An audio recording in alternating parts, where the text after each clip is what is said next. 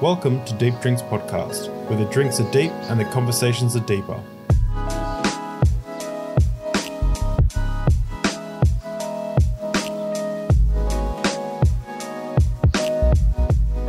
Welcome everyone to the Deep Drinks Podcast, where the guest chooses their favorite drink and then we drink it together as we discuss deep topics. Tonight I have the amazing, the awesome, the beautiful, the sexy, the goddess, Aimee McDonald, my wife. Oh, wow. What an intro. Yeah, well, this has been much requested, and people have been interested to hear your side of the story and of our lives, I guess. And today we're going to be discussing a little bit about growing up religious. We both kind of grew up religious, and also where we kind of are now, how we want to raise our kids, and a little bit about like getting into like the faith and the nitty gritty. And we have a very special drink tonight, don't we? Yeah, we do. What do we have? We have a bottle of Mom. Mom. All right. Well, let's get into it. I popped the cork already, but I'll. Do you want to pour? Yeah, I'll pour. Yeah, sweet.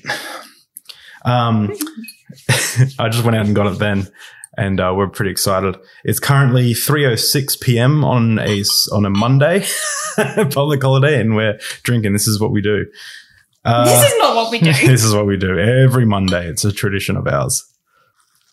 So just as we're pouring that, I wanted to kind of just mention a few things. A lot of people would know that I used to be a youth pastor. I used to be a youth pastor in a Pentecostal youth ministry. I wasn't ordained, but I was in the role of youth pastor. I went through ministry college. However, I no longer believe. I'm no longer a Christian. And a lot of people ask, what does Aimee think? And that's what we're going to be getting into today. Also, if you want to learn more about our deconversion experience, more tailored to me, I did a little interview that you can link up here. It's linked. It's called "Why I'm Not a Christian." I did an interview with William from Inspire Reflection, and if you want to know my specific beliefs on like atheism and Christianity, I did a little 2-minute video called "An Atheist and a Christian Have Coffee," which was inspired by a lot of the ideas that I've kind of grown to think about over the years. So, but today we're going to primarily focus on Aimee's story with a little bit of our story intertwined because we are married. Yeah, we are married. And thank you, Aimee, for appearing on the podcast, my beautiful wife. And cheers. Let's have a little sip of this. Yeah, it's good stuff. And I held the glass wrong. But first, before we get into the interview, we're going to talk about growing up religious. But I wanted to actually read something. So I wrote this letter to some of our friends and family that I never actually posted. I wrote this in 2019, and it kind of sets the tone for why the letter is called "Why We No Longer Attend Church," and this is part 1, marriage.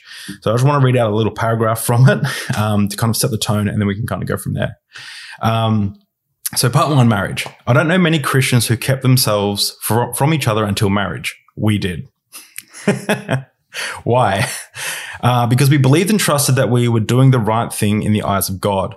As someone who has had a bit of a muddy past when compared to my sparkling wife, I have always felt like it was important to choose the righteous path, to honor God, to prove to myself that I was a good man, and to show Aimee's loved ones that I can do more than just take care of her, provide for her, and love her. Aimee, but that I can help her flourish. I can encourage her through her fears and insecurities, and that I can always try and do the right thing. When Aimee and I first started dating, I went to therapy where my psychologist pointed out that my anxiety stems from the fear of hurting Aimee, that each endpoint of my fears resulted in Aimee being hurt. It was at this time that virtues like honesty, humility, admitting where I'd been wrong, life balance, truth, which is a huge one, and good stewardship of finances became very important to me. When I first got married, Aimee was working at Subway. And after our honeymoon, we both went straight back to work. And the only day that we had off together was Sunday. Almost each Sunday, one of us would suggest that we should go to church, and the other one would convince us otherwise. Sleeping in together as a newly married couple was a very special time in both of our lives.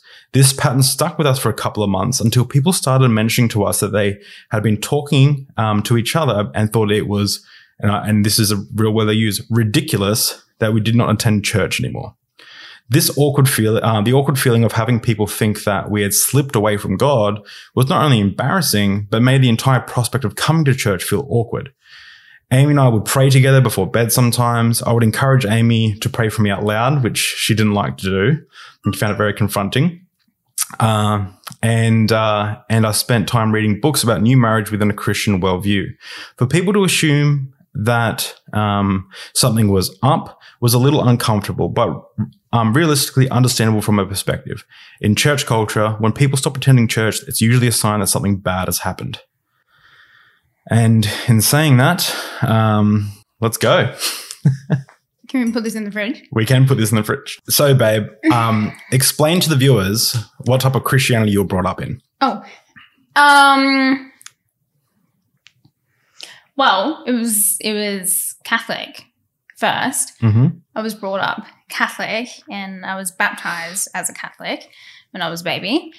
And then it wasn't until that was in New South Wales, and it wasn't until like 9 years later when we moved up to Queensland that I think that we changed churches and went more down the Christian route, I guess. What was your question again? No, that's good. So you started off Catholic. When was it about the age that you started getting involved in Christianity? And was it like Pentecostal Christianity, like praise and worship, Hillsong, speaking in tongues? Yeah. Yeah. So you moved towards that. How old were you when about that happened? I think 9. Okay. I think it happened when we moved. Yeah. States. And it's interesting, just for the viewers' sake, I don't know a lot of this. I'm kind of learning as we go as well. So I'm not faking any of this. I know bits and pieces, but I just haven't heard the whole full story. And I remember you explaining that the type of religious beliefs you were brought up with were like you were taught, I guess, that there was like demonic influence in the world. Mm-hmm. You weren't allowed to read Harry Potter, I think it was. Mm-mm. That was a no-no. What else? We got given Harry Potter books for Christmas from some close relatives, and Mum and Dad opened them before Christmas Day to double check what they were. Saw that they were Harry Potter books, and so I don't know if they returned them to Target, but got the money back, and we picked our own Christmas presents from them instead. Was there anything else because obviously everyone has these stories of like what they can and can't do as children, and you look back and it's like funny now. Is there anything else that's like funny that you think like you weren't allowed to do that you saw your other friends doing, or even in church? Something funny. Or like something like you thought that it was weird that you guys couldn't do, but everyone else and like the rest of the world was seeming to do. So Harry Potter would be one. Yeah, well, I mean, and we weren't allowed to watch Simpsons either. Yeah. But that wasn't particularly because it was evil. It was more because my parents thought that my younger brother seeing how Bart behaved would influence him, and then he'd become a terrible person. Yeah. And so we weren't allowed more to of a watch naughty boy than he already is. He already was. He's a naughty boy. He's not. Do you remember when we first met?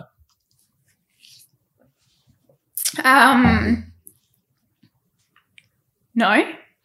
Really? Not like, because we were like acquaintances for years and years. Yeah. So I don't remember. I remember the very first time we met. I remember we were at youth group at one of the first nights, and I was sitting there. I think it was the first night I ever came. The night I got saved. The night I had my spiritual experience. I had been a Christian before that, I guess. I don't know. But the night I had that tremendous experience, and you were sitting down I was sitting next to Jed. We're having a Coke in Connections, and you were there, and I recognized you. And Jed was your ex-boyfriend. And your boyfriend at the time. Yeah. And I recognized you from the photos that he brought to school. And I was like, oh, that's your girlfriend. And I was like, oh, hey, how you doing? And that was the first time I think we met. And then there's this. I don't remember that. Do you remember when we went on our fake date? fake date. Is this the one at Designer Desserts? Yeah. Yes, I do. What do we do there? Designer Desserts had the most amazing meat pies. And so we went there and we were pretty much bitching about the other person's love interest at the time. Yeah. You was complaining about some guy that you're into. I was complaining about some girl I was into. Yeah. Oh, is that you're not going to finish the story? Oh, and then you made some joke towards the end saying that if it doesn't work out with either of these people, that we should get together. Yeah. And I was like, ha, how funny. Yeah, I was just like, I tell you what, yeah, if this doesn't work out, we're going to have to start dating. So just to skip forward a little bit, so you were in the worship band at church. You got involved in the youth ministry. You were singing for carols on stage at Noosa River in front of a few thousand people, I guess, like every year. And now we don't attend church. And actually, we should actually skip back a little bit. Do you have any crazy stories about, because we went to a Pentecostal church, right? So there was speaking in tongues. There was people thinking gold dust appeared in their hands. There was miracles. There was, a demon possession. Do you have any like crazy stories about, anything from that? I was at a youth camp. I can't remember how old I was. It was like young teens. And it was like a big, crazy like worship night, and everyone was like falling on the floor. And was this like the youth camp that like shortly, like 2006-ish, like shortly after? Oh, I'm so bad with years. Oh, okay. I think it was like it was like the big. With the one with the cross in the. Oh, in the photo. Yeah. I think it was that one. Maybe? Yeah. It might have been. And yeah, it was a big crazy worship night, and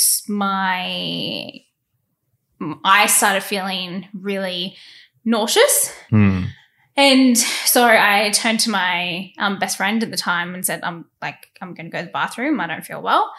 And she, I remember this. She followed me in. And then I remember standing at the the basin in front of the mirror thinking I was going to throw up.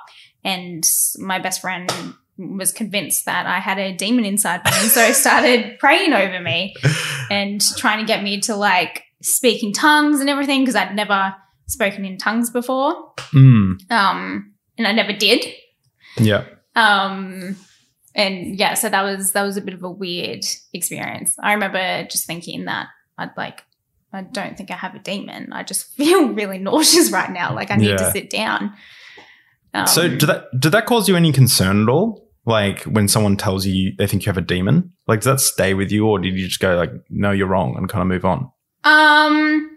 It did kind of stay with me for a little bit, that I had something inside me, and then also like, what would my parents think if that was true? Had I been a bad girl? I don't know.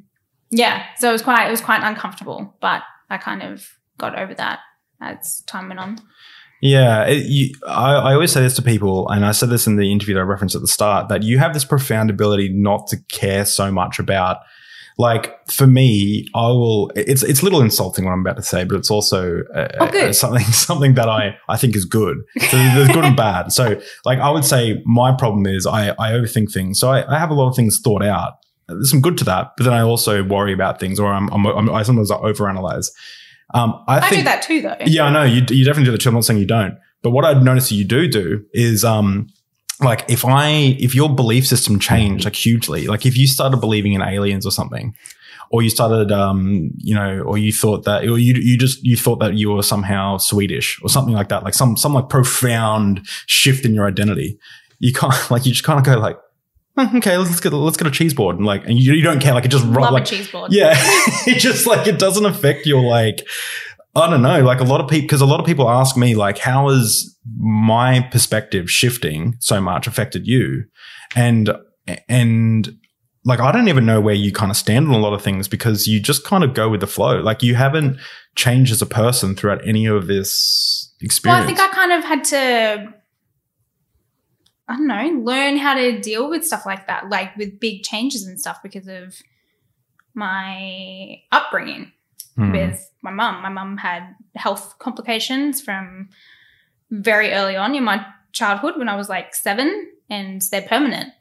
And I had to step up and take control, and pretty much me and my other sister raised our other 2 siblings. And yeah, so I don't know, anytime something big happened, I don't know, I kind of just had to move on, get on with life.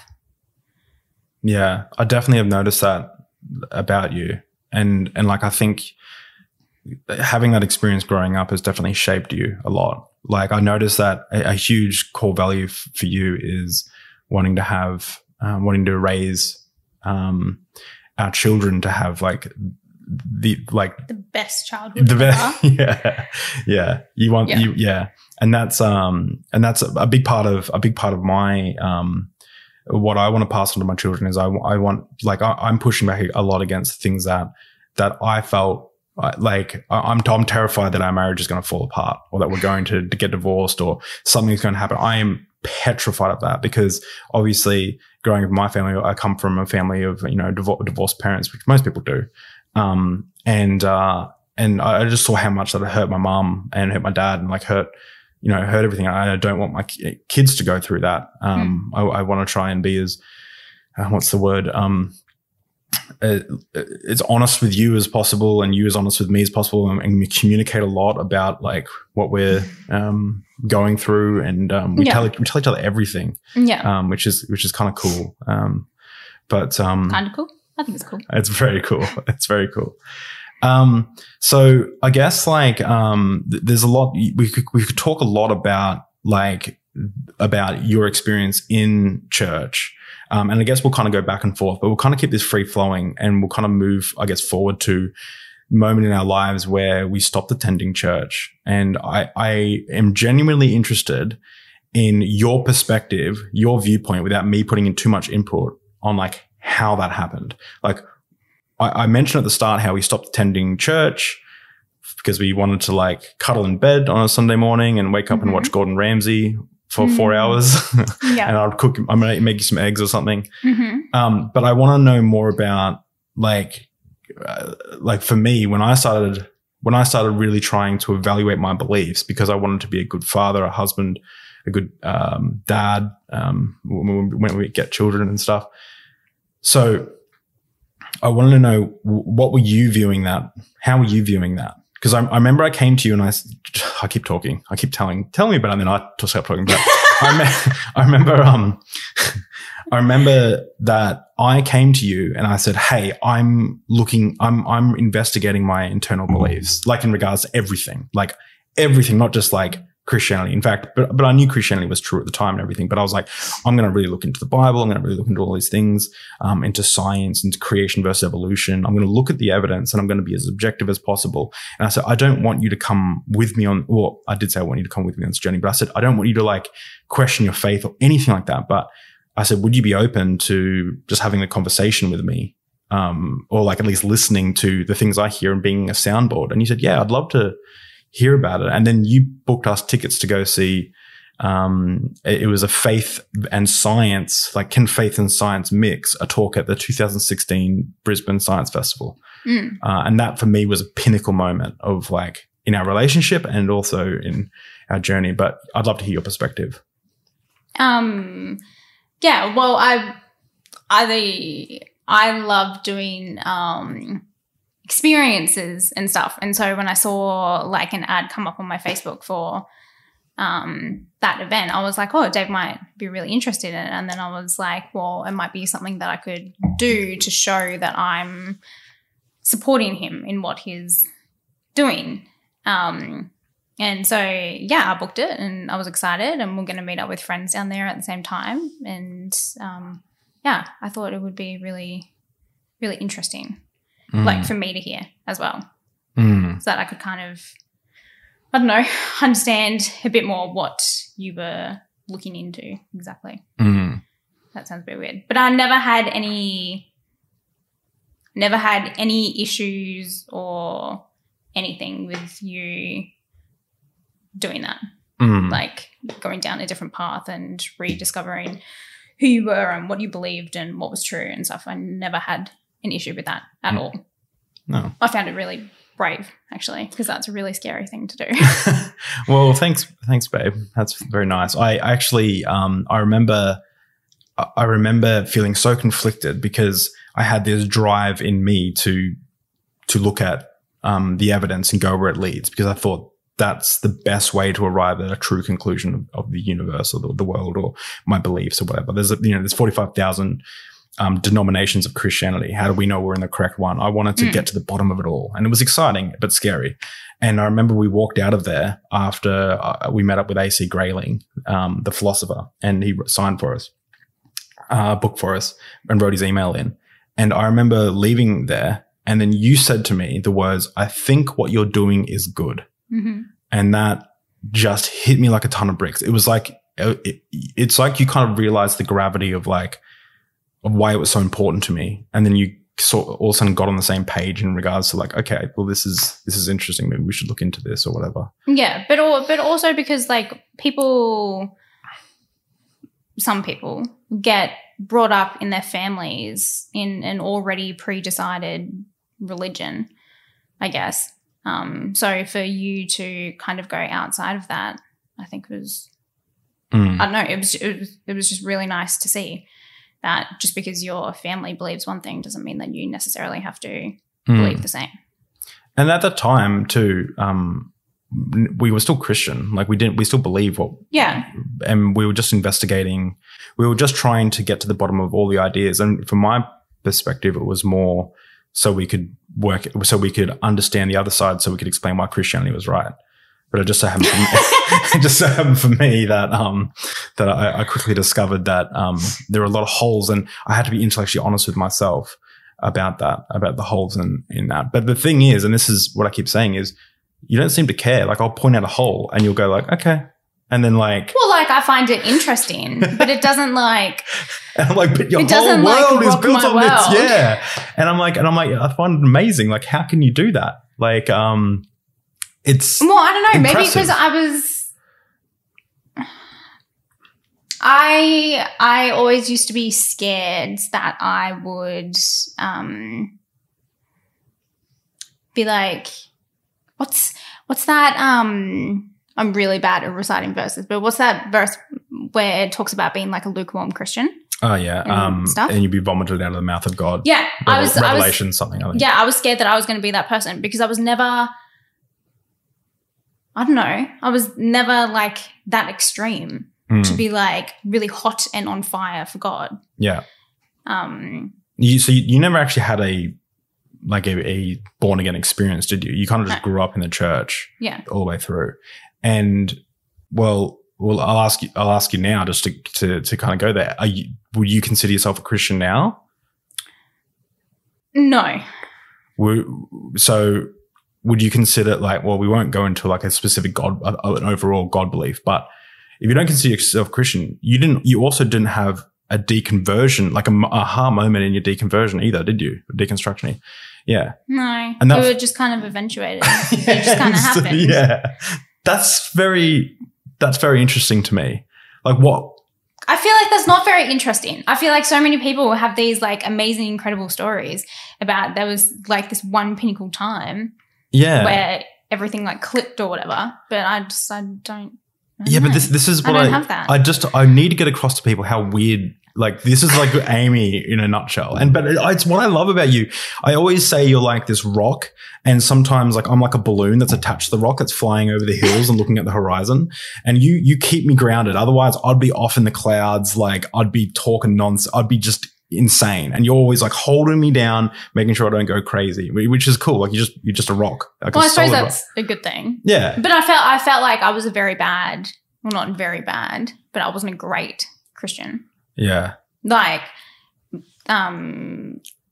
people would I don't know, like memorize verses in the Bible and stuff. Like you're really good at it. You can like spit out verses and stuff. You ask me what a verse is and I'm like, I don't know. Like I never really like did the homework. Yeah. I was just kind of there for the experience. Yeah. Do you remember do you remember having like profound spiritual experiences at church? Yeah. I say spiritual. I don't personally believe in the spirit realm anymore. So when I say spiritual, I'm kind of just talking like what we used at the time. I remember being like very overwhelmed with emotions. I don't know. Again, at worship nights, because I never really liked like the whole Bible study situation or whatever. I'm much more connected to music and praise and worship and stuff. That was how I connected with God. And so yeah, I don't know. You'd get the feelings like when how do I word this? I don't know, when like the spirit enters the room or like the Holy Ghost is there.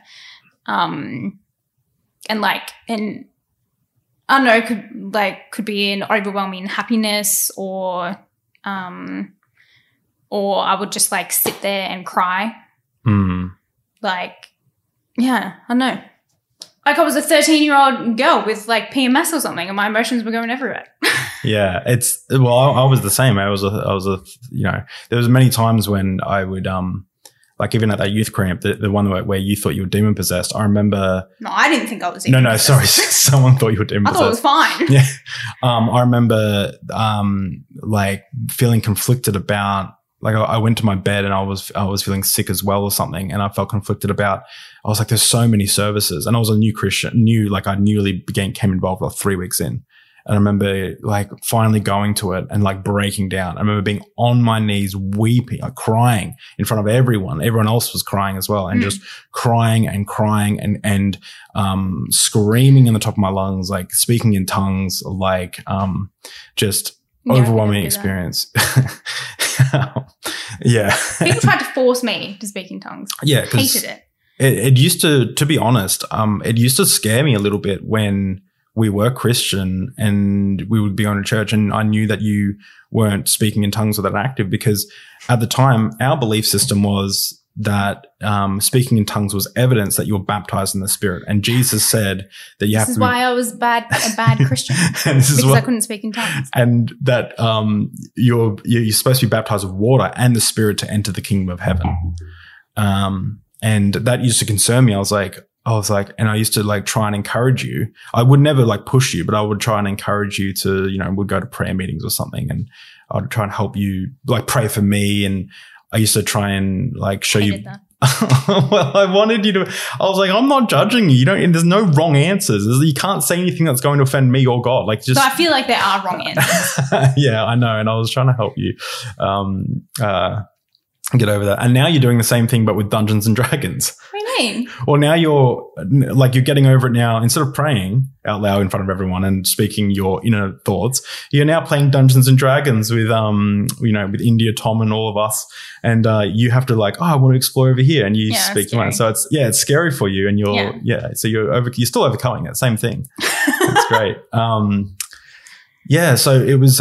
It's really interesting how perspective can change so much. And one thing that I've learned through all of this is when I first moved away from faith and my perspective shifted so drastically.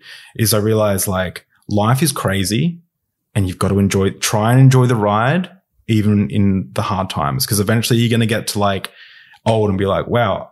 All those things I was worried about, I shouldn't have worried about. I should have just enjoyed it in the meantime. So I used to get so scared. And so I used to go up on top of the mountain and pray over Noosa to break the demonic spiritual bonds of the enemy that have, and then, yeah. The spiritual stuff always freaked me out a little bit. Yeah. Tell us about it.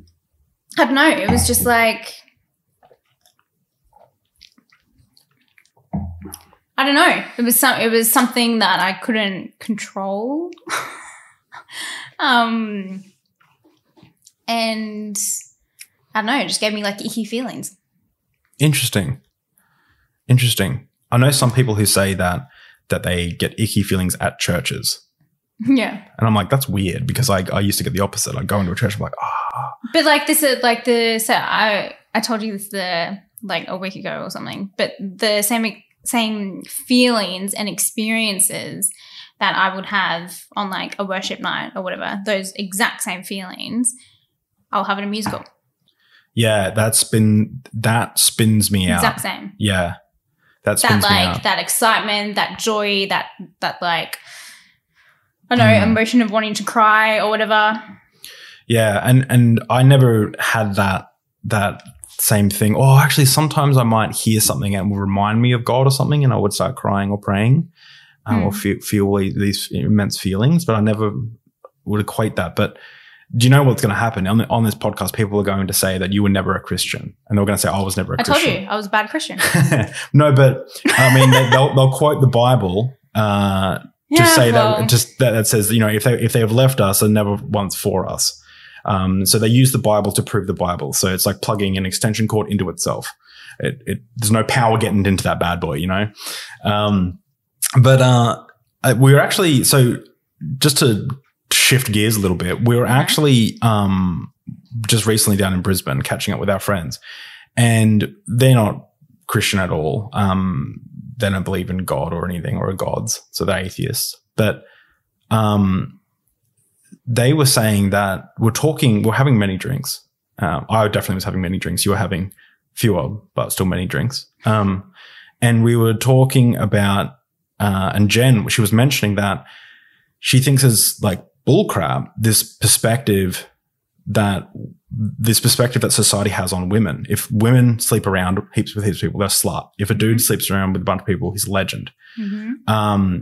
And I was also mentioning how, you know, I got a friend recently came out as queer. So he's married, got kids and stuff, but he's bisexual, and he came out and he was queer. He identifies as queer.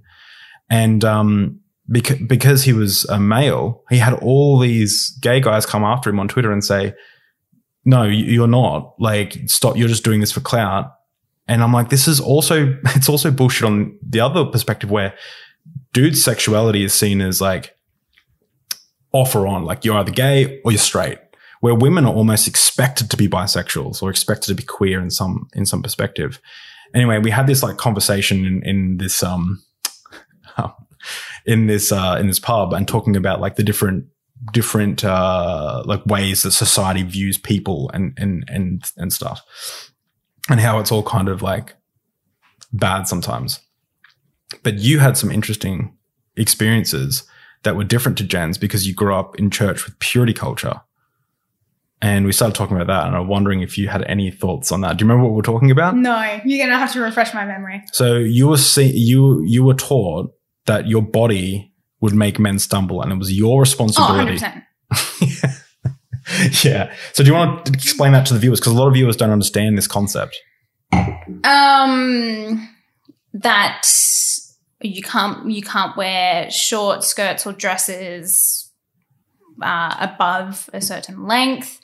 You can't show cleavage or anything like that, because if you do and you go out to the shops, or you go to a youth group, or you go to church or anything, go anywhere, you will cause a man to stumble and lust over you. And that is bad. And so we were, it was kind of like, be ashamed of your body because you're making somebody else do something bad. But then also, we're also responsibility. We have the responsibility to not tempt you. So you guys, it was kind of like the guys are never in the wrong. The girls have to cover up, and the girls have to be responsible for not making you guys feel a certain way or seeing something that you can't control. Yeah. Because then, yeah. And I mentioned how we would essentially in youth group have, this is going to sound so messed up when I say youth group, and this is what we were all discussing and talking about, but we used to have like essentially I mean, we're all teenagers, but we used to have essentially like small groups where we were like, try not to masturbate clubs. Essentially, it's like, what do you do when you don't to stop yourself from masturbating and stuff? And what would happen is you'd have like all these extremely hormonal dudes who would try their hardest not to masturbate for days or weeks on end when their hormones gone crazy. And then if they do see like a centimeter of cleavage or a woman's ankle, they're like, I'm gonna like pray for me, I need help. Like, and it creates this like spiral of shame and guilt around. And I love what our previous guest said, links up here. Heathen Queen, she said, not honoring the needs of your body. And that really resonated with me. However, also I found it really interesting that like men were taught we were essentially predators as well. Like you got to control yourself. And they used to always say that you got to control yourself. Otherwise you're going to just be like impregnating people and like going crazy. You're going to end up in jail for killing someone because you just can't resist raping and murdering. Yeah. And so if you did that, if you went and killed someone, that's our fault. Yeah. Well, it would be our fault, but that's how you guys would have seen it, which is stupid, right? So it's this dichotomy. But what annoys me a little bit, I'm like going into my feminist mode a little bit. I don't know how. I'm going into my feminist mode a little bit, and it's like, why can't women objectify men? Why can dudes walk around with short shorts or their shirts off or whatever? Why can't they go home and masturbate thinking about the men that they saw? It's kind of a double standard, and it's like even that's like a devaluing of a woman's sexual urges, because women can be just as deviant as men. And they're kind of like told that their bodies are kind of, and then at the same time, men are expected to always want sex or whatever. And I know some people who, you know, if their husband doesn't want sex or the partner doesn't want sex, the woman takes it as like extremely like, what is wrong with me? What's wrong with my body? Like what's wrong?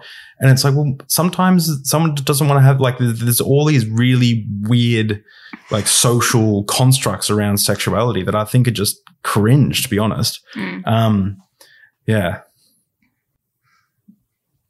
I've started ranting. It always gets to about this stage where the alcohol kicks in.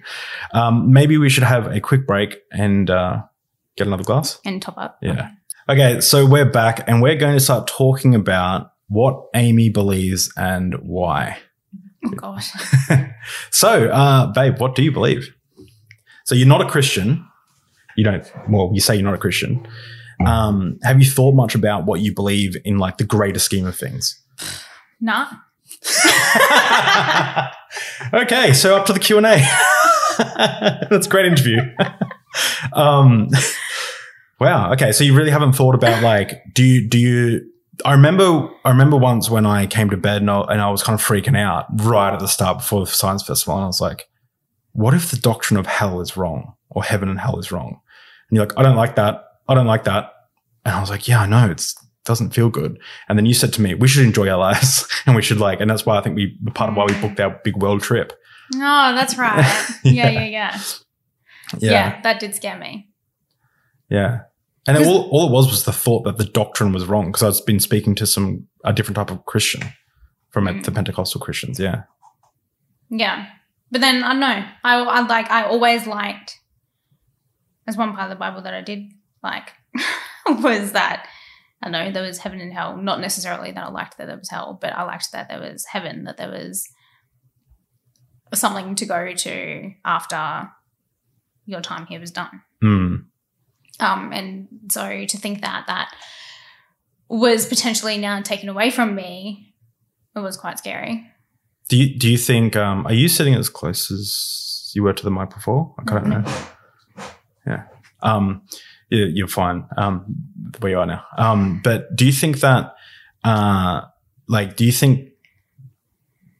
do you remember what might have why you had that thought of like, what if there wasn't? Was it just because I mentioned it, or did I mention anything specific about why there might not be a heaven or a hell? Not that I can remember. Do you mean like why it spooked me? Yeah. Do you remember why it spooked you? I think just because I had a very fantasy idea of what heaven was. I thought that if someone or something or someone passed away, that they would be up in heaven looking down on you. Yep. And that they could still watch you, still be proud of you, still, I don't know, see what are you doing. So you weren't like alone. They didn't really leave. Yeah. They're still there. And you don't hold that perspective anymore? No. I don't think. I haven't really thought about it. You mentioned in the pre-interview for this interview, you mentioned something about how you realized just recently when you went to pray and you realized you maybe you can explain, but you went to there was something that was concerning you and you went to pray about it. Is that right? Yeah. Well, you're like, I don't know, you kind of taught that if anything, I don't know, you kind of taught to pray all the time anyway, but if something is worrying you or bothering you or whatever, you can turn to God and you can talk to him about it and potentially have him lift that weight off your shoulder. And I can't remember what it was, but I remember feeling really uneasy, realizing that I didn't believe in God anymore. So therefore that coping mechanism, I guess, was then also taken from me. So I didn't have something to pray to or talk to that would help alleviate my stress or concerns or whatever. Yeah. Yeah, it was really unsettling. I remember there was like lots of like unconscious habits that I would build as well, like driving to the Brisbane city. I would be nervous about driving in the city and I would pray and then I would be like, oh, God's taking care of it. It's all good. And I would drive. Yeah, it's kind of like shifting, I don't know, is it shifting responsibility? Maybe responsibility is not the right word. But yeah, I don't know, you're giving control to something else that has your best, what's the word I'm looking for? Yeah. Like has the best intentions for you. And it probably does. It probably works. Like praying to something and believing that everything is going to be okay, it probably works. I think it definitely helps with letting go. Oh yeah. Of stuff. I just don't think there is a thing there. It works, but it just don't think it has a thing there. Yeah. Yeah. I actually remember when I was really anxious, one point in my life when I was doing that evaluating everything thing for the few years that I did it. I still kind of do it, but not as much. But I remember being so anxious, like at an 8, like panic attack. And I didn't want to take Valium and I wanted to go to sleep and wake up in the morning and be okay. And I went to pray to God. And I went to pray as I normally would and ask God to remove it so that the next morning I would wake up and I wouldn't feel anxious. And then I stopped myself. I can't remember if I've ever told you this. And I said, I'm going to test this. I'm going to sacrifice my anxiety tomorrow and I'm just going to pray to a jug of milk. And I prayed to a jug of milk. I said, jug of milk, please make it so tomorrow I wake up in peace and happiness and I don't have this anxiety anymore. And the next morning I woke up feeling fantastic. And I was like going to work. Jug of milk answered your prayers. And I was going to work and I was so happy and stuff. And then I was just like, this is awesome. I was like, why am I so happy today? And I was like, and I thought back and I was like, and like, cause I'd forgotten about it until about lunchtime. And I was like, wait a minute. I prayed last night. And cause I was actually like, I was really happy. Like my anxiety had left. And I was like, so I was questioning like, what, like I'm feeling really good. This has been a while since I felt good. And then I was like, I would have said that I prayed and God had healed me of this anxiety, but I prayed to a jug of milk. Yeah. And I was like, I don't believe in the jug of milk.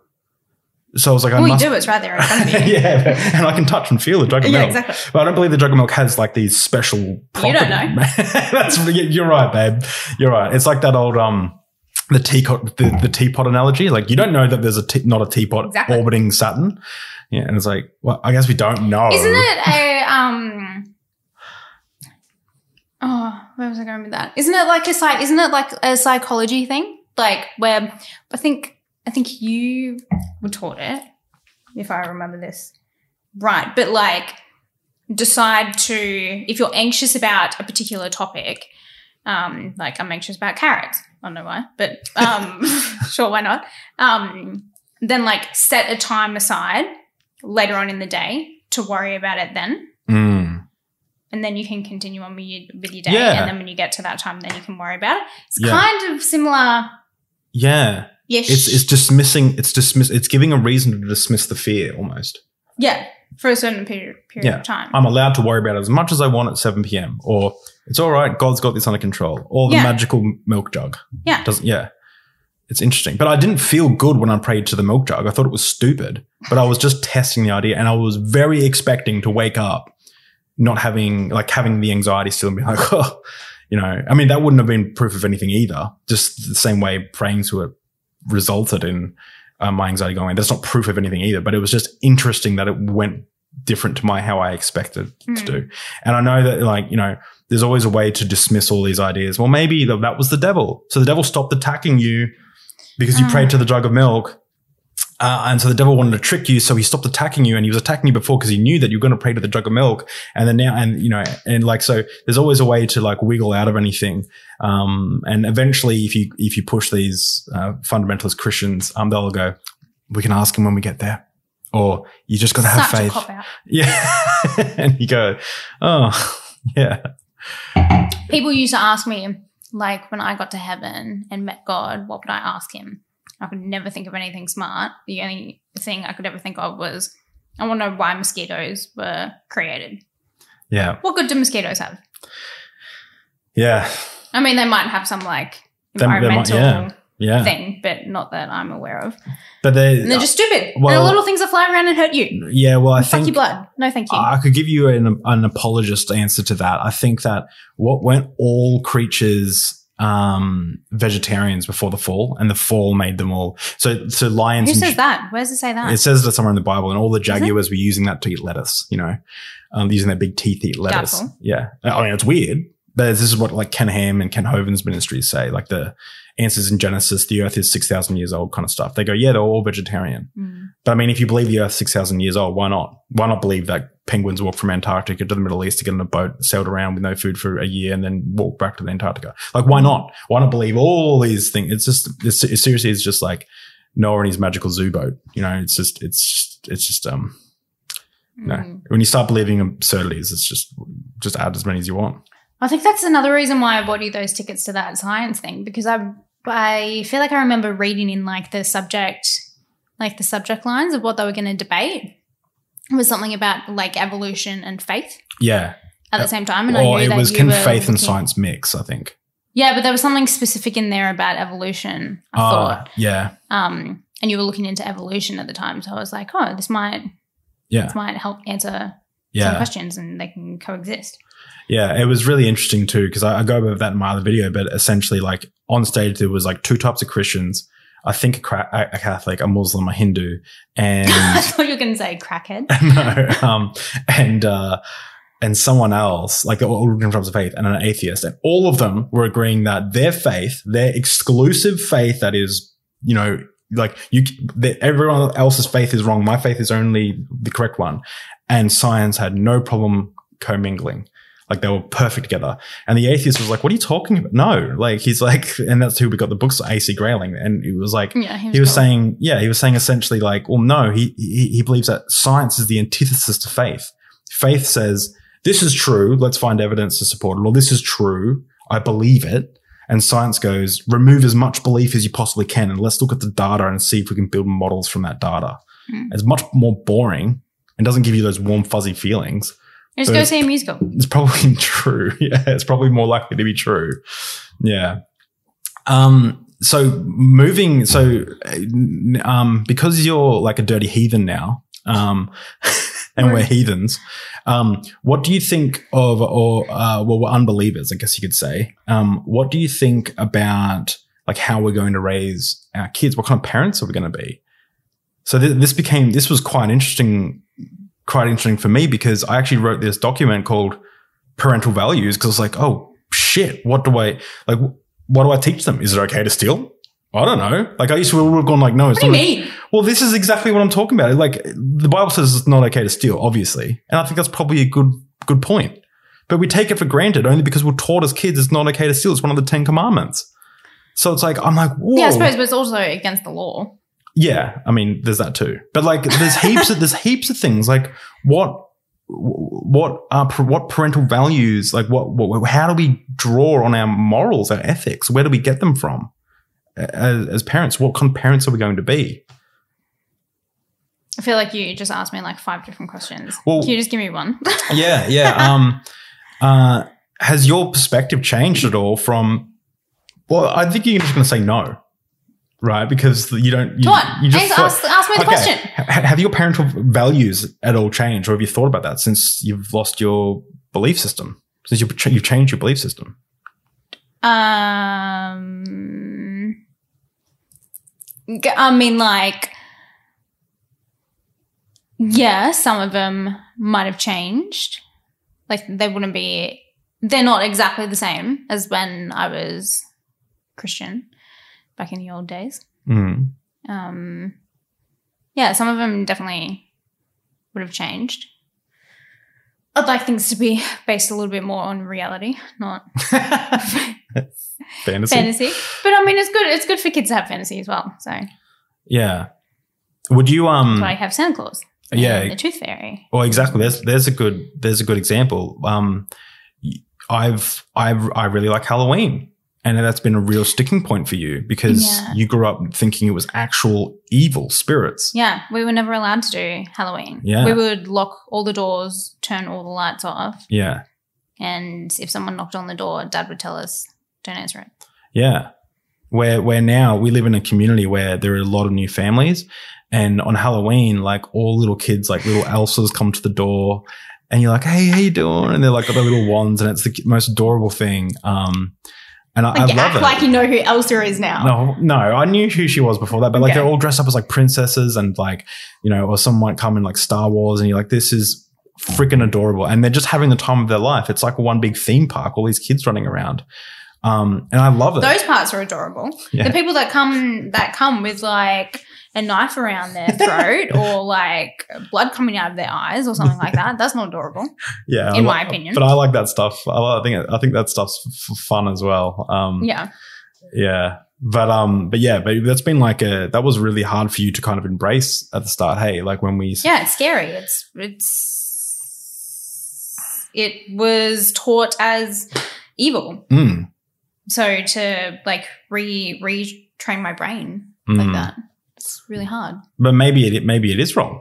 I don't know. Like how do we evaluate whether or not it's going to cause trauma to these kids? Because I actually notice a lot of the time now that a lot of Christian children are totally unprepared for the world. Like they're so sheltered that they could see like two people like kissing down the street or someone punching someone on the arm and start crying, like 5-year-olds, and you're like. Well, yeah, it depends on everyone's upbringing. Yeah, but it's like, damn, like I feel like that's more harmful to a child than giving them a few nightmares with a horror movie. I mean, I'm kind of being a bit extreme there, being a bit hyperbolic, but do you know what I mean? I feel like I've been crippled by a horror movie. So, but you're there. And how old were you when you saw that? 15? I don't know. You would have been 15, 16, maybe 17. Yeah, maybe. And you've been crippled by a horror movie. Still. Yeah. To this day. Yeah, The Ring. Yeah, scary as. Yeah, you see, now I think don't be coming at me with your black long hair over your face and Static TV. No, thank you. I think that. Or a well. But you see, I think if you grew up experiencing more of those things, you wouldn't have such a traumatic experience. This is just a thought. Yeah, potentially. But I'm also a very visual person. Yeah. And so like faces and stuff stick in my head. Maybe so if there's like, I could watch like I could watch a horror movie where it doesn't necessarily have I don't know how to word this, like a main character face and be fine. Yeah. No, actually. No. I was just thinking The Call is a great example, but I don't think The Call is classified as a horror. I think it's a thriller. But I love The Call. It's a great movie. But like The Ring or like It or anything like that where it has like a I don't know, it has like this persona, it sticks in my head and I can't get that image out of my head. Yeah. So it scares me. I wonder if that like I could wake up and it would be right there. I wonder if that is happening though because of your upbringing of not being exposed to mild forms of horror or thriller or but then you just told that it's this is why you don't watch scary movies, because it lets the devil in. Yeah, I know, and that's terrifying. I remember getting told Pokemon was going to do that to me. Oh yeah, we weren't allowed to watch Pokemon either. Yeah, I know. It's I think that can be a form, like I feel like it acts the same as child abuse. If you tell someone that there's actual demons out there ready to kill them and that they're going to hell, I think that's a form of child abuse. It's a spooky story in itself. Hell is. Yeah. Yeah, it's more than a spooky story. It's absolutely disgusting. Like I remember to tell anyone they're going to hell, it's absolutely disgusting. I remember being told that some woman like woke up in the middle of the night because she had this really like tight chest, and she woke up and she could see like demons and stuff sitting on her chest, which was weighing it down. Yeah. That really freaked me out. Yeah, That was so scary. And then you go to church every Sunday and you learn about how God's trying to take back the ground from the enemy and the devil, and it becomes very real. And then you go to a party and you think, oh, wait, are there demons here? Like this kid's drinking, there must be bad stuff going on. Yeah, so having Halloween, people are dressing up as, I don't know, people from horror movies, or, I mean, you do get cute dress-ups like Elsa and, I don't know, Garfield and whoever. And they're cute. They're fine. But the scary stuff is like letting demons into your life. Don't do that. That's scary. All right. Well, what I'm going to do. You could be possessed. What I'm going to do is I'm going to hit you with a few like evangelical Christians' worst nightmares, okay? I'm going to throw them at you like a child comes home and does X. What's your reaction? Well, as like me now, or like you now. as a Christian? As you now. So I'm going to throw it like, okay. Okay. So our 15-year-old boy is caught smoking cigarettes. Okay. What do you do? Ooh. We'll take them off him, for starters. Yeah. He's not old enough to have them. Okay. All right. He's not old enough to make that decision. And give him let him know why it's not great to smoke cigarettes and the health implications. Okay, I'm not going to interject too much in this. I'm not going to give you. I hate smoking. I'm not going to. I hate the smell. I'm not going to give you my points on this. I'm just going to like rapid fire these out to you. Okay, right? Our 13-year-old. I'm not saying I'm right. Yeah. No. This is just your opinion. Our 13-year-old daughter comes home and says that she's a tomboy, and she goes, "I want to identify as a male. I'm transgender." Okay. Cool. Is that what you do? You just say okay? Like, it doesn't worry you? Like, you just go, high five, let's go get some, like. Yeah, I know. It doesn't worry me. I mean, my family might have something to say about it. Yeah. But, that'd be so funny. Both our families would be interested in that one. Doesn't bother me. I still love them. Yeah. Yeah. How weird to love your child. Sorry. Okay. Our 15-year-old son comes home. Well, you're going around this age. Yeah, because it's the questions I'm trying to, like, the things that are popping in my head. Okay. Our 15-year-old son comes home and says, hey, our 15-year-old son, boy, comes home and says, hey, this is Jeremy, my boyfriend. Nice to meet you, Jeremy. It wouldn't be like that. You didn't know he was gay or anything. Like, he was just. What? Yeah, would you just be like, oh, okay, hey. Yeah, I think I would. Well, I said I wasn't going to interject, but that's freaking awesome. That's exactly what I want to do as well. Like, I have no issues with it whatsoever. I don't want our children, if they were. But why do they have to come out? Exactly. Exactly. Like, I hope they just pop in and you're like, oh, boyfriend, oh, girlfriend. Yeah, oh, cool. Like, yeah. Yeah. Who cares? All right, you see. Well, this is what evangelicals would like lose sleep over usually. Most. Not all. Most. Okay. I'm getting hot and flustered now. Oh, what from you getting angry at the? No, I think the alcohol is just. Okay. We find out that one of our children has been racist to someone online. Not okay. So what would you do? Like you find them like messaging someone racist stuff online? Oh, I'd probably sit down and talk with them and find like why do they think it's appropriate to talk to another person like that? Okay. What if they were in the other person's shoes? Yeah. How would they feel? Yeah. As a Christian, I'd probably give the same Interesting. answers, to be honest. You see, because like I said, I was a bad Christian. Yeah. Yeah. or a good human, depending on how you want to look at it. But like, yeah, for me, like I had gay friends. Well, for me though, I would try and like help them not be gay if I was like a super Christian. Oh, I wouldn't do that because I knew they were going to hell for it, right? That's what I would. I had in my head that like Jesus loves everyone. Oh, okay, yeah, so it's fine. And well, I didn't necessarily do that, by the way, but it's like that's where a lot of people go is they're like, my child is gay or transgender, they're not going to go to heaven, and then it causes them to be seriously messed up in the head. Yeah, scared, I guess, that my little brother would become gay. Oh, really? Yeah. Interesting. Because like he was one boy he had 3 older sisters. Oh, and the girls were going to like, spread the gay to him. Yeah, a little bit, yeah. Yeah. And like painting nails and stuff. Yeah. Like we would all be doing it, so then he would want to be included. Yeah. And do that also. But that didn't mean anything. It comes from this like weird thing of like you can turn someone, you can give someone the gaze. It's so bizarre. Yeah. Yeah. It's a lot of like a lot of underlying homophobia in society, just in people's perspectives and stuff, I think. Yeah, well, our friends, like my friends, they were gay. We weren't allowed to tell them they were gay. Yeah, and that's weird. What about okay, I think I've got it. I think okay, I got a good one. Our little baby girl. She's 2. She's just learning to talk. Cute. And oh no! Don't I know what you're gonna say? And she goes, and we see, and we're like, "Do you want to go to bed?" And she's like, "Fuck off!" What do you do? Or she swears. Let's just say she swears, and I think it's hilarious. I swore as a kid. Ooh.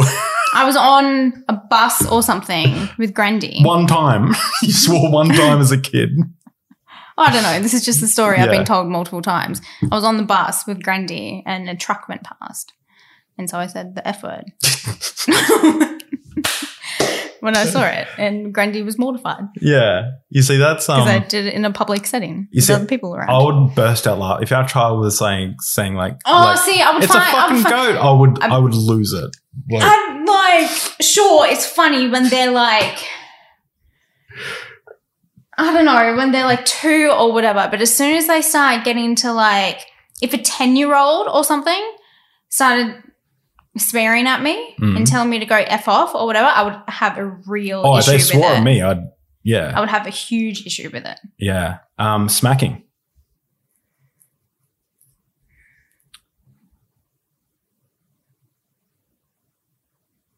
I think I'm against it.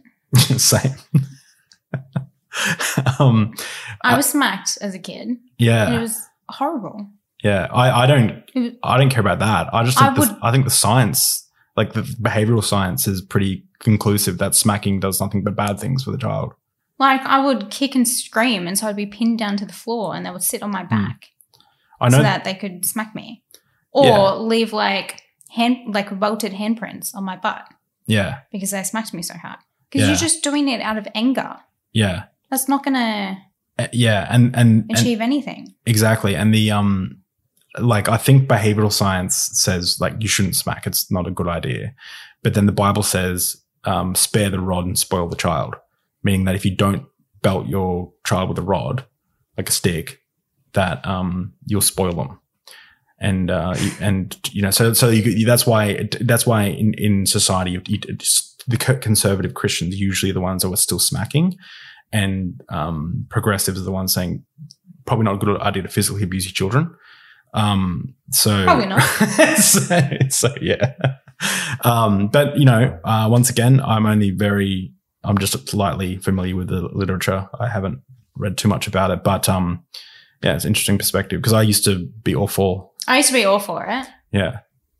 When I was a teenager, I think that's just because that's how I was brought up, though. So I thought it was normal. I thought that's how you did things. Yeah. I didn't realize that there were other avenues that you could go down. Has your perspective at all changed on things like global warming since now you don't believe in like climate change, since now you don't believe in a God? No. So for me before, I used to always be like, why bother about cleaning up the planet? God, we're going to be in heaven and God's going to renew the planet himself. No, I never had that thought. Yeah. I never had the mentality of like, what do you say? Like using earth as like a doormat to heaven, like wiping your feet on it. I've never been like that. Yeah. You see, so yeah, you're a bad Christian. I'm trying to be good nice person. to people and things. Yeah. What are animals? What do you mean? What about animals? Not like people would know people don't know you're a vegetarian. Yes, I am. Do you think that that part of your has your belief system shaped around that at all? Like have you decided to become a vegetarian because you're like, okay, other creatures, we're animals as well, other creatures are sentient or anything like that? Or is it just because you like? Well, no, it started off for health reasons. I felt like I wasn't necessarily eating that great, like good nutrient food.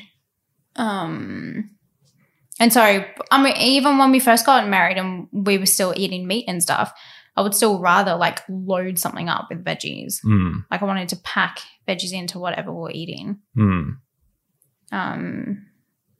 Yeah, I don't know. And then it just kind of progressed. I definitely don't like harming other animals and stuff.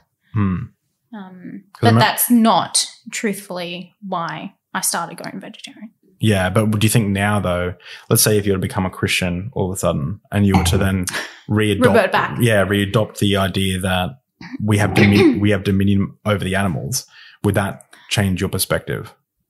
No. You see, this is what I mean. Your belief systems don't really inform your choice. I'm a bad Christian. Bad Christian, good human. I'd much rather you be a good human than a bad Christian, and rather the same thing for myself. If you're gonna start going down all that stuff, then why don't you just get slaves too? Yeah. Like just because the Bible says. Yeah. The Bible says you can keep slaves, own slaves, beat slaves as long as they don't die within a few days. It was not workers, everyone. It was people people taken from other nations that you could sell to other people and you could pass down to your children as inheritance. If you want to use biblical morality, that's what it was.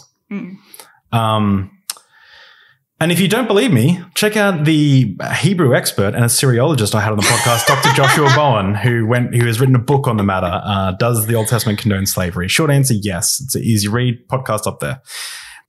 So jumping on to the Q&A. Now we've got a few questions. Hit me. All right, cool. So this has come from people in the Discord, my Discord server.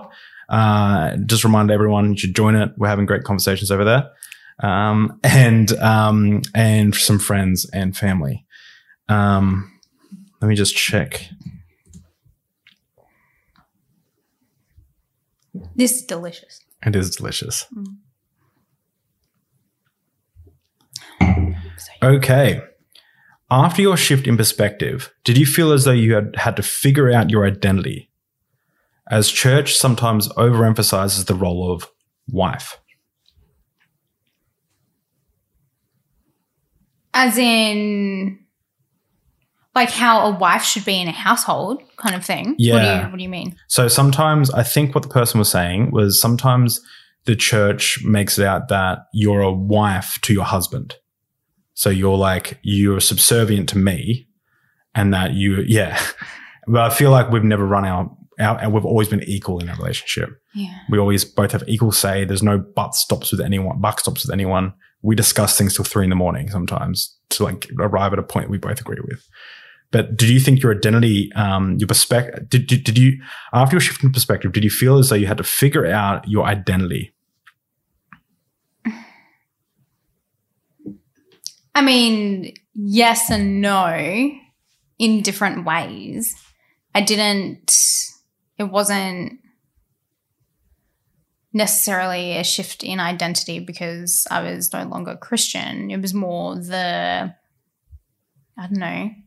habits that I had in place when I was a Christian, like getting up and going to church every Sunday, or I don't know, losing that community, I guess, was tough. But at the same time, I was kind of fine with losing it as well, because I felt like it kind of got to a stage where people started becoming really standoffish and wouldn't really talk to me anymore. So then it was like, well, do I want to be here? Not really. And yeah, like habits, like not being able to pray when I got like anxious and stuff was hard. But as far as like your identity, did that change at all? That when you say identity, like that really trips me up. How you viewed yourself, like as a person in society.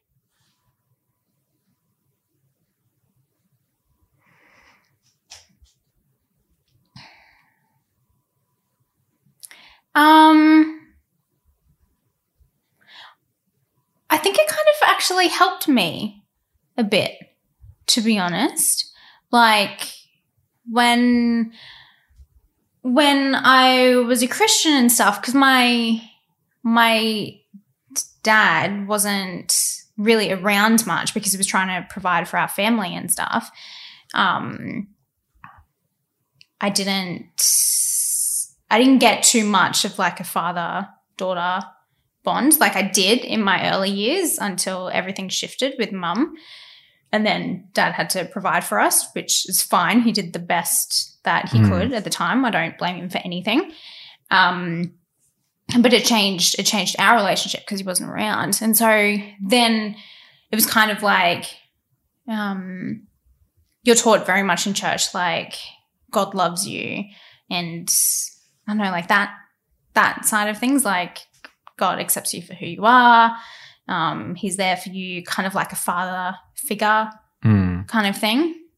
So I think I relied on that heavily when I was a Christian. But then when I wasn't necessarily a Christian, as it eventuated, I don't know. It was kind of nicer. I wasn't relying necessarily on God to accept myself.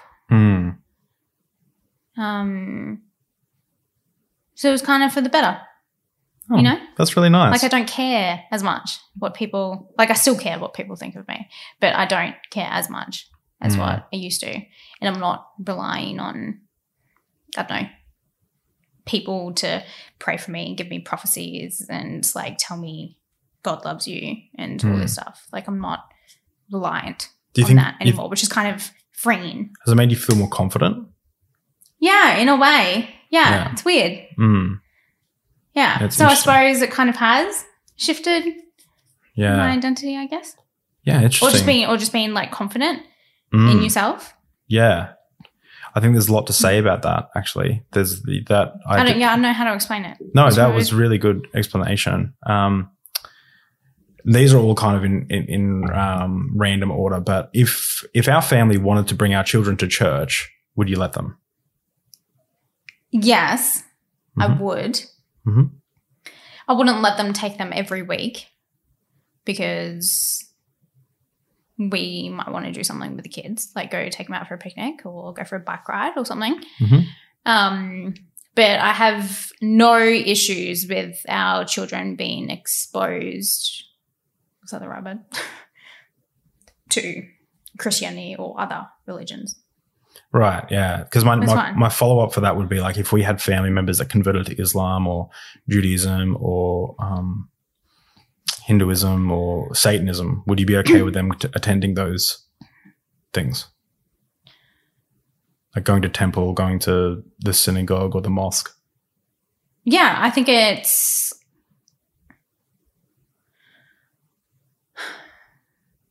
don't think there's anything wrong with going. I think it would help open their eyes to the rest of the world. Like not everyone sees things the way that we see them. Mm-hmm. I think it's educational.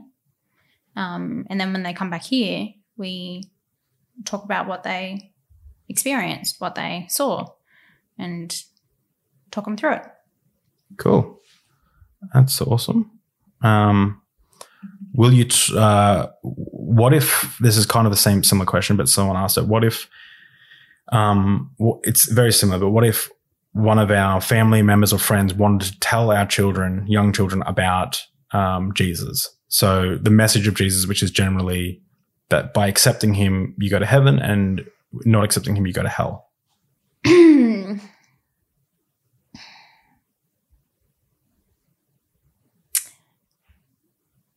Again, it's kind of like an educational experience.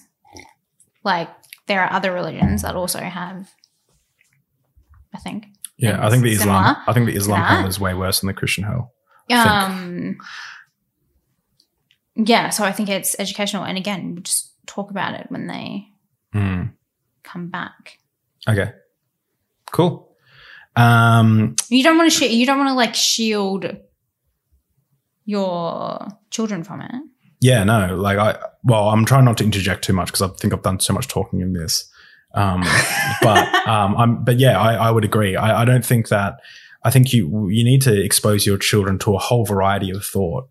I do sometimes get concerned about, because I was definitely affected by being told it was the truth, being told that, Yeah. I was always like, how do you know? And like, also I don't know. I feel like maybe that's why I was never so like hot in Christianity, because I kind of questioned things but kept things to myself. Like I was like, who created God? He just was. That answer pissed me off. Yeah, because it doesn't make sense. What do you mean? Yeah, so when I know what? When someone says to me, who created everything, and they say God, and I say, who created God? Or like if I said they say, where did God come from? He always was. I say, why do you have to say that? Why don't we just say the universe always was? It makes no sense. Cut out the middleman. The universe always was. Well, it makes no sense. It makes no sense for God to just exist as well. You're just begging the question. You just that answer would always really annoy me. Yeah. And also why I don't know. You got to have faith. Yeah. Yeah. I mean, yeah. Yeah, exactly. And I got a Bible scripture on the arm. Yeah. Fun times. I don't regret them. They're still good. Will you talk to your children about the Bible? Like just yourself. So like reading them bedtime stories and stuff. Will you tell them about the Bible? Like read them the Bible as a bedtime story? Yeah. Or tell them about it. Yeah. I wouldn't read it to them as a bedtime story. I'd probably pick like Winnie the Pooh or something. Well, I guess the point is, would you be against, like the idea, I guess, is, I think the person saying is, are there values in the Bible that you want to pass on to your children, I guess?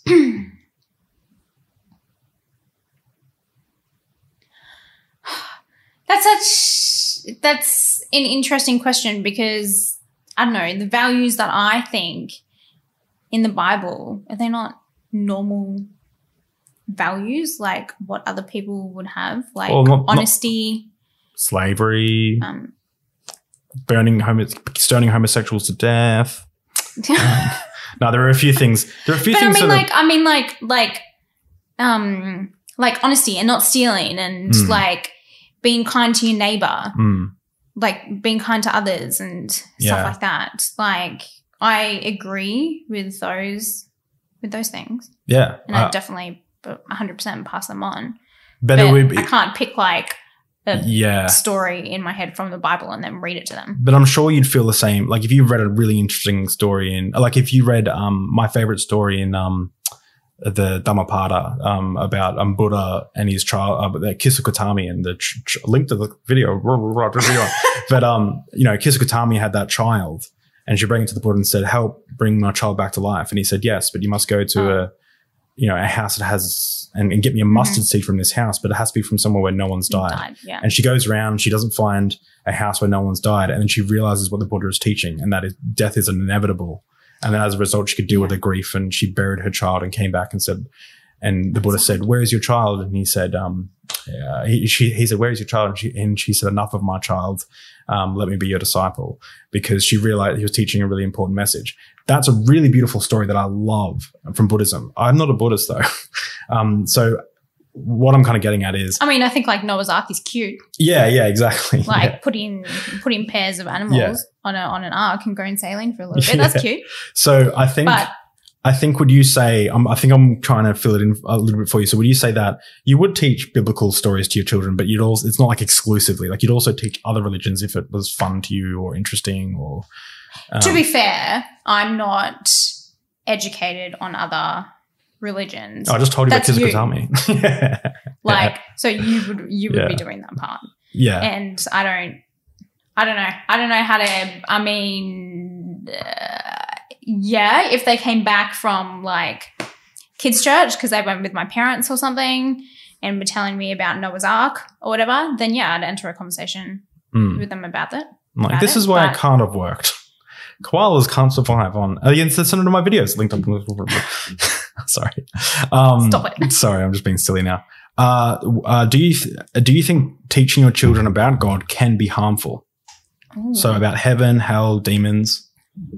I put that stuff in quotations because I thought.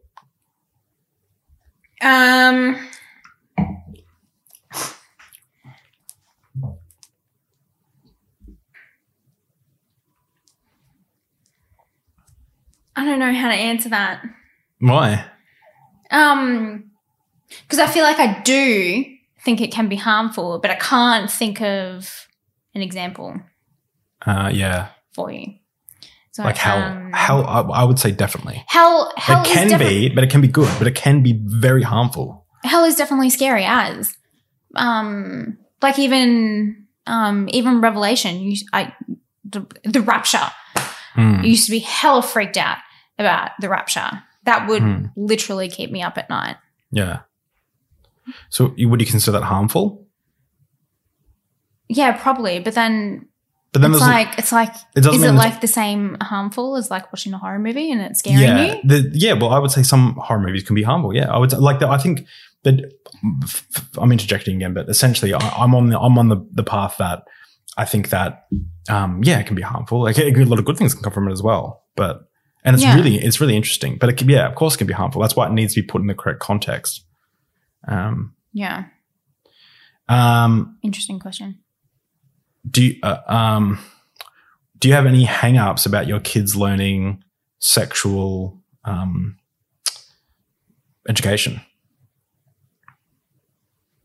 Like, do I have something that I don't want them to? Like, say if the school wanted to teach about transgenderism, LGBT issues, oral sex, anal sex, vaginal sex, how to use a condom, would you be okay with that at almost any age that they see it's appropriate? Any age?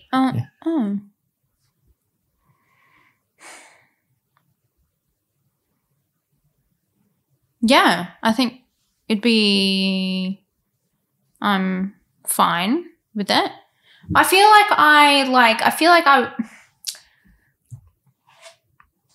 like mum was really good at explaining like us girls going through puberty and stuff, but not necessarily about sexual stuff and identity and what you do in the bedroom and stuff like that. I've always loved, just a side note, I've always loved how your mum can be really real like that. I love that about your mum. Yeah, like she showed us like books and pictures and stuff of like our reproductive parts and how that works every month and stuff. So she did really well in that. But when it came to sexual stuff, I wasn't very I wasn't very educated at all. I only really knew of one specific way to have sex. I educated you on our wedding night. Sorry. That was very creepy. I knew that there was other stuff to do and kind of like figured some stuff out by myself, but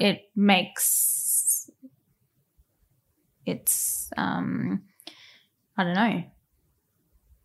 I wish I had known that stuff earlier. You wish you had known? Yeah. Yeah. But like from the right context, like you're not going to start showing 5-year-olds pornos or anything. Like you just No. Yeah. A bit more of a fun question. What's your favorite memory of us since getting together? That's like 10 years.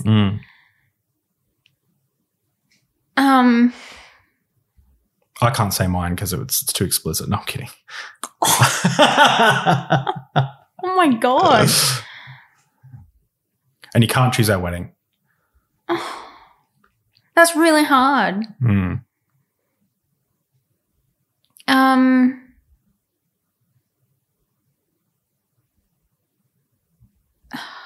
Maybe, can I have a couple? Yeah, you can have a couple. When we first moved in together. Oh, yeah, that was great. That was a huge step for us. And we did that as we got married. Yeah, we didn't live together before we were married. Good Christians. I'd never lived with anybody else before I was married. So getting married and moving into a little unit together was really special, and like setting up house. Yeah. Was really, I really liked that. We got the first unit we applied for too, which was amazing. Yeah. That was awesome. And our neighbors were great, and I don't know. It was like the perfect compromise for us in regards to houses. Like I wanted something a little bit modern, and you didn't really care. You just wanted like a good price or in a good area and stuff. Yeah. I think that was really special. It was really sad when we left that unit. No, I love that unit. Yeah. And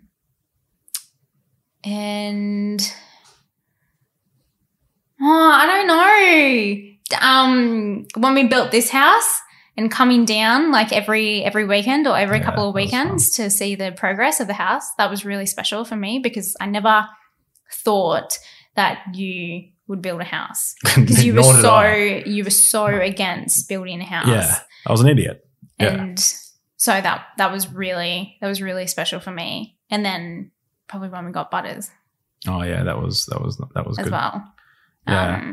Like going down, meeting him when he was like 8 weeks old or something. And picking him and then getting videos. I don't know. I have so many. And then traveling together. I don't know. I have so many. The whole traveling was just amazing. Like that shaped us as people, I think, especially experiencing different cultures and stuff. Yeah. I mean, we found Butters while we were traveling. Yeah, that's true. Like we're in Slovakia? Poland. Oh, no, Prague. We connected to the Wi-Fi because were we in Prague? I thought we were in that place where the fridge didn't work and we had to put our Coke outside in the snow. We might have, but we ended up messaging them when we were in Prague after that, because we were doing 3 days there and 3 days in Slovakia, 3 days in Prague. Yeah, okay.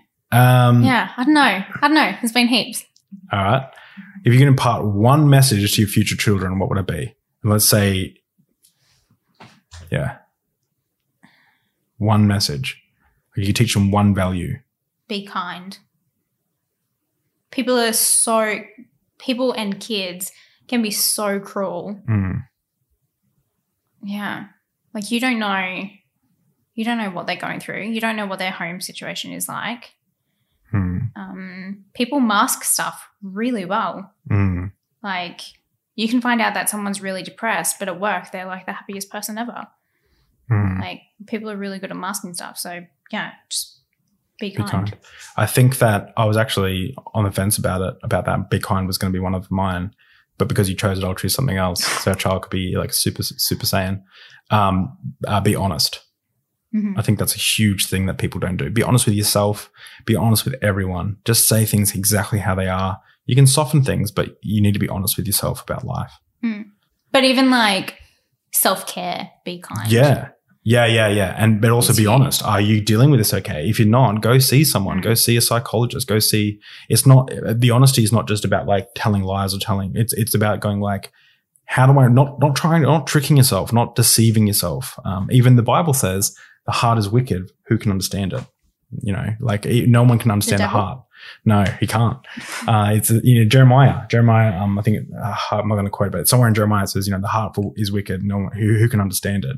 And I've actually had a Christian apologist say to me, he worries about the type of Christianity that believe in like the presence of the Holy Spirit guiding them. He worries about them. Why? Because he says the Bible says clearly that the heart is wicked, who can understand it, and wicked and deceptive, who can understand it. And he says that you've got two scenarios. One, God's going to tell you something that lines up with the Bible in prophecy, in which case, why do you need the prophecy? Just read the Bible. Or secondly, it doesn't line up with the Bible, so therefore it's not. Well, no, because there's prophecies in the Bible and then there's prophecies about itself. And when they don't come to when they don't work. But they always might, unless you got in the way. Yeah, what's that old saying? Like when you pray to God, you'll either get a yes, a no, or a wait. So yes, here's your prayer answered. No, I'm not. I always got wait. Yeah, or wait. Pisses me off. Yeah, and which is coincidentally the same thing you would get if you pray to a potato. Yes, no, or wait. There's no way for it to fail. Anyway, or a jug of milk. The magical jug of milk. Someone on my Discord, please make an emoji or a GIF of a jug of milk. I'll use it. How do you feel? How did you feel when I first started questioning my faith? So when I came to you and said, "Hey, I want to look into things. I want to be a good father, a parent, blah blah blah. I want to examine everything." And I wasn't first investigating my faith, was I? I was just investigating the idea of creation and evolution. Yeah. How did you feel about that?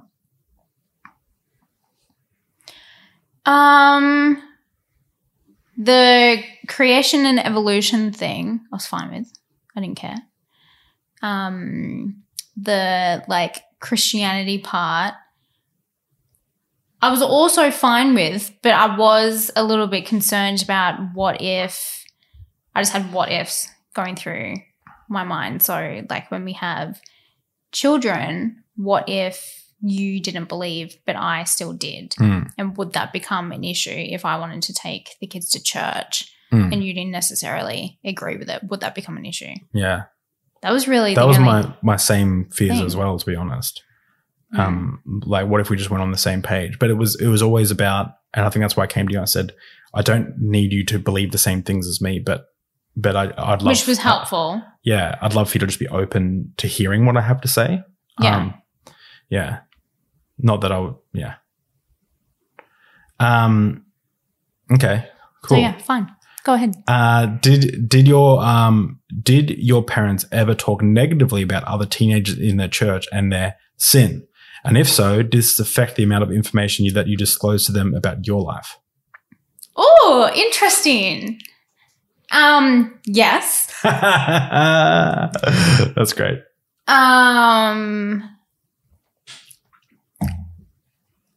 Yes, definitely. There would be stories about maybe not necessarily teenagers, but like young adults going out and drinking and having a wild night on Saturday and then turning up on Sunday to church and leading worship. Yeah. For the rest of the congregation. It was very much frowned upon. Yeah. I used to hate that as well. People would be stepped down from the band because of it. Yeah. I think they should be. If you believe something, believe it. Don't just like, do you know what I mean? But I mean like moderation. Yeah. Well, I know. I agree. I don't think people should be worshiping like doing that anyway. Like, but if you're going to do it, at least be consistent. You know what I mean?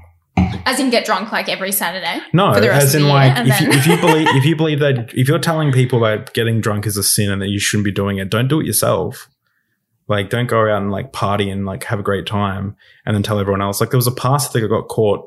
But they weren't. They weren't though. No, but they were leading worship in a church that did teach that stuff. Like there was a pastor that was taught like he would preach against homosexuality all the time in his congregation. And then eventually the gay prostitute the dude that he was sleeping with came out and said that every Saturday night we meet up to have gay sex and have meth together. And he was like it's like, look, buddy, if you're gay or you're like sleeping with a dude behind your wife's back and doing meth, don't be preaching about drug use and homosexuality. Like, be consistent, you piece of crap. Like, yeah, but yes. But the people up on stage leading worship, they weren't necessarily preaching to people, telling them not to do things. They were helping open the spiritual gates of heaven. Maybe I've still got hang-ups about it. So yes, they would talk bad about that. And so I don't know, drinking is an interesting one, because I remember my mum, when I was young, it was right before my first boyfriend, so I would have been 12. I would have been 12, and she got me to have a couple of drinks at home, supervised, just to see how it felt, and to do it in a safe environment. Did your dad know this? I don't know. Yeah. I don't know if he knew or not. I don't think he was home. Yeah, okay. I don't remember him being home. Where was I going with that? So, like, mum was fine with drinking and stuff, but I've always felt a bit weird about drinking around my dad. Yeah. Or, like, I don't know, even told me that I was a bad influence on one of my sisters. Because she was really drunk. She got drunk. And you weren't drunk. But drunk. I was sober. Yeah. And I was a bad influence somehow. Yeah. From the perspective of a child or teenager in the church, do you think that the church fixated on a particular theme that seemed unnecessary?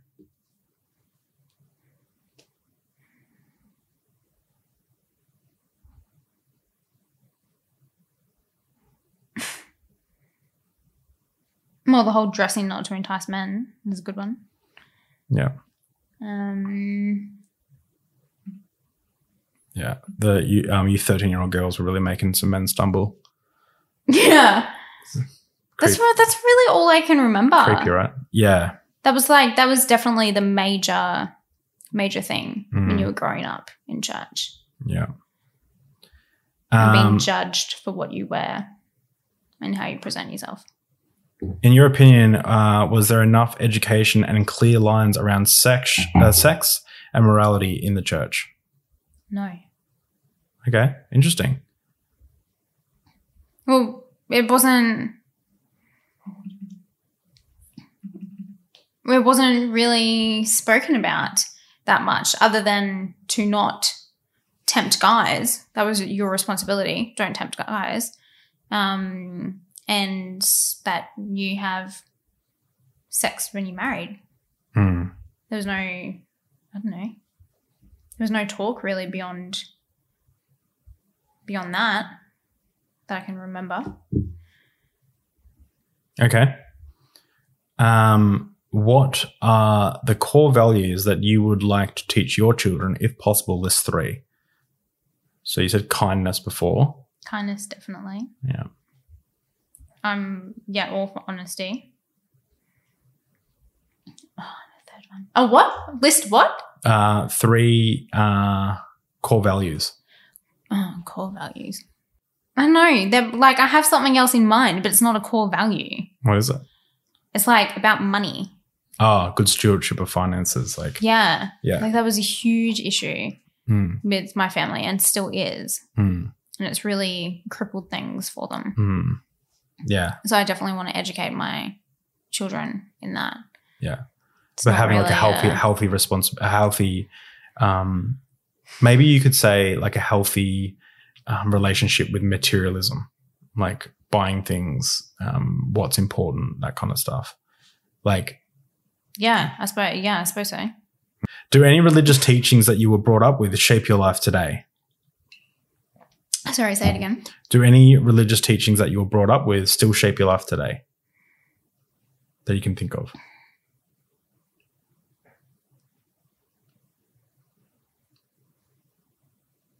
Love thy neighbor. Okay, that's a good one. Probably. Yeah. Yeah, I don't know. Just being aware of other people and what they're going through. Yeah. Because again, you don't know. You have no idea. You're a lovely person. Well, people, like I said before, people put on a front. Yeah. No, they do. Because they don't want to show it, and then yeah. Yeah. It could be like the last couple of days for them. Mm. You have no idea. So unfortunately, at this moment in time, the high quality audio seemed to break. However, if you'd like to continue listening to the Q&A over phone quality audio, you can do so on my Discord. Thanks for watching, everyone, and I'll see you next time.